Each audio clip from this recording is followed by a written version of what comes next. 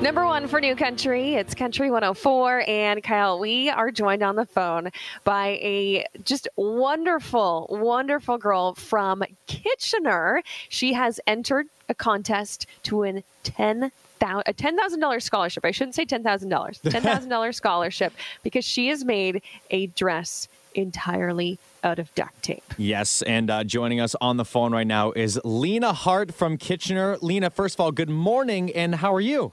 I'm good. How are you? So, Lena, we wanted to talk to you. I came across your beautiful dress for the Stuck at Prom contest that, what is it called? Duck brand is holding. But before we get into the dress and, why you wanted to enter and all that stuff, tell us a little bit about yourself. You go to Eastwood Collegiate Institute in Kitchener? Yes, I do. I'm there for the arts program. I actually live in Ayr. I triple major in vocal, instrumental, and visual art. I'm 17 and in grade 12. Next year, I plan on taking a fifth year before I audition at UBC and Laurier for music. Oh my gosh, what? I was expecting you to say, I like to hang out with my friends, and no, that's fantastic. Good for you. Thank you so much. I went to school for 2 years to learn how to talk, so you got me beat in that regard. So, Lena, how did you come across this contest, and what made you decide to enter in it? My art teacher told me about it about a year ago, and I was sitting in my room doing absolutely nothing during COVID, and I had an epiphany that I should enter this contest. It was something that I could put my creativity into while I was sitting at home. I'm glad to hear you've picked up such an awesome hobby to help you pass the time during quarantine and this crazy pandemic. And you have made a duct tape prom dress, a prom dress 100% out of duct tape. And you were actually one of 5 finalists in this Stuck at Prom contest and the only Canadian to make it this far. I mean, that's got to feel pretty good. I am. I'm so proud and happy that I got to make the final. So what was your idea for coming up with the dress that you made? Because we took a look at it, and at first, second, third glance, I was thinking there's not a chance in the world that this is duct tape. So how did you do it? I started by going through my old sketchbooks. I've been designing dresses since I could ever hold a pencil, and I chose 2 designs that I wanted to combine. And I combined those, and I got all of my plans together on how I would make it.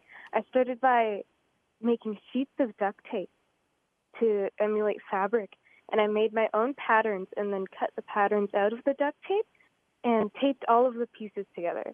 Each ruffle is an individual roll. Holy smokes. Wow. Lena, have you ever seen that TV show, The Red Green Show, when they fix everything with duct tape? Yes, I have.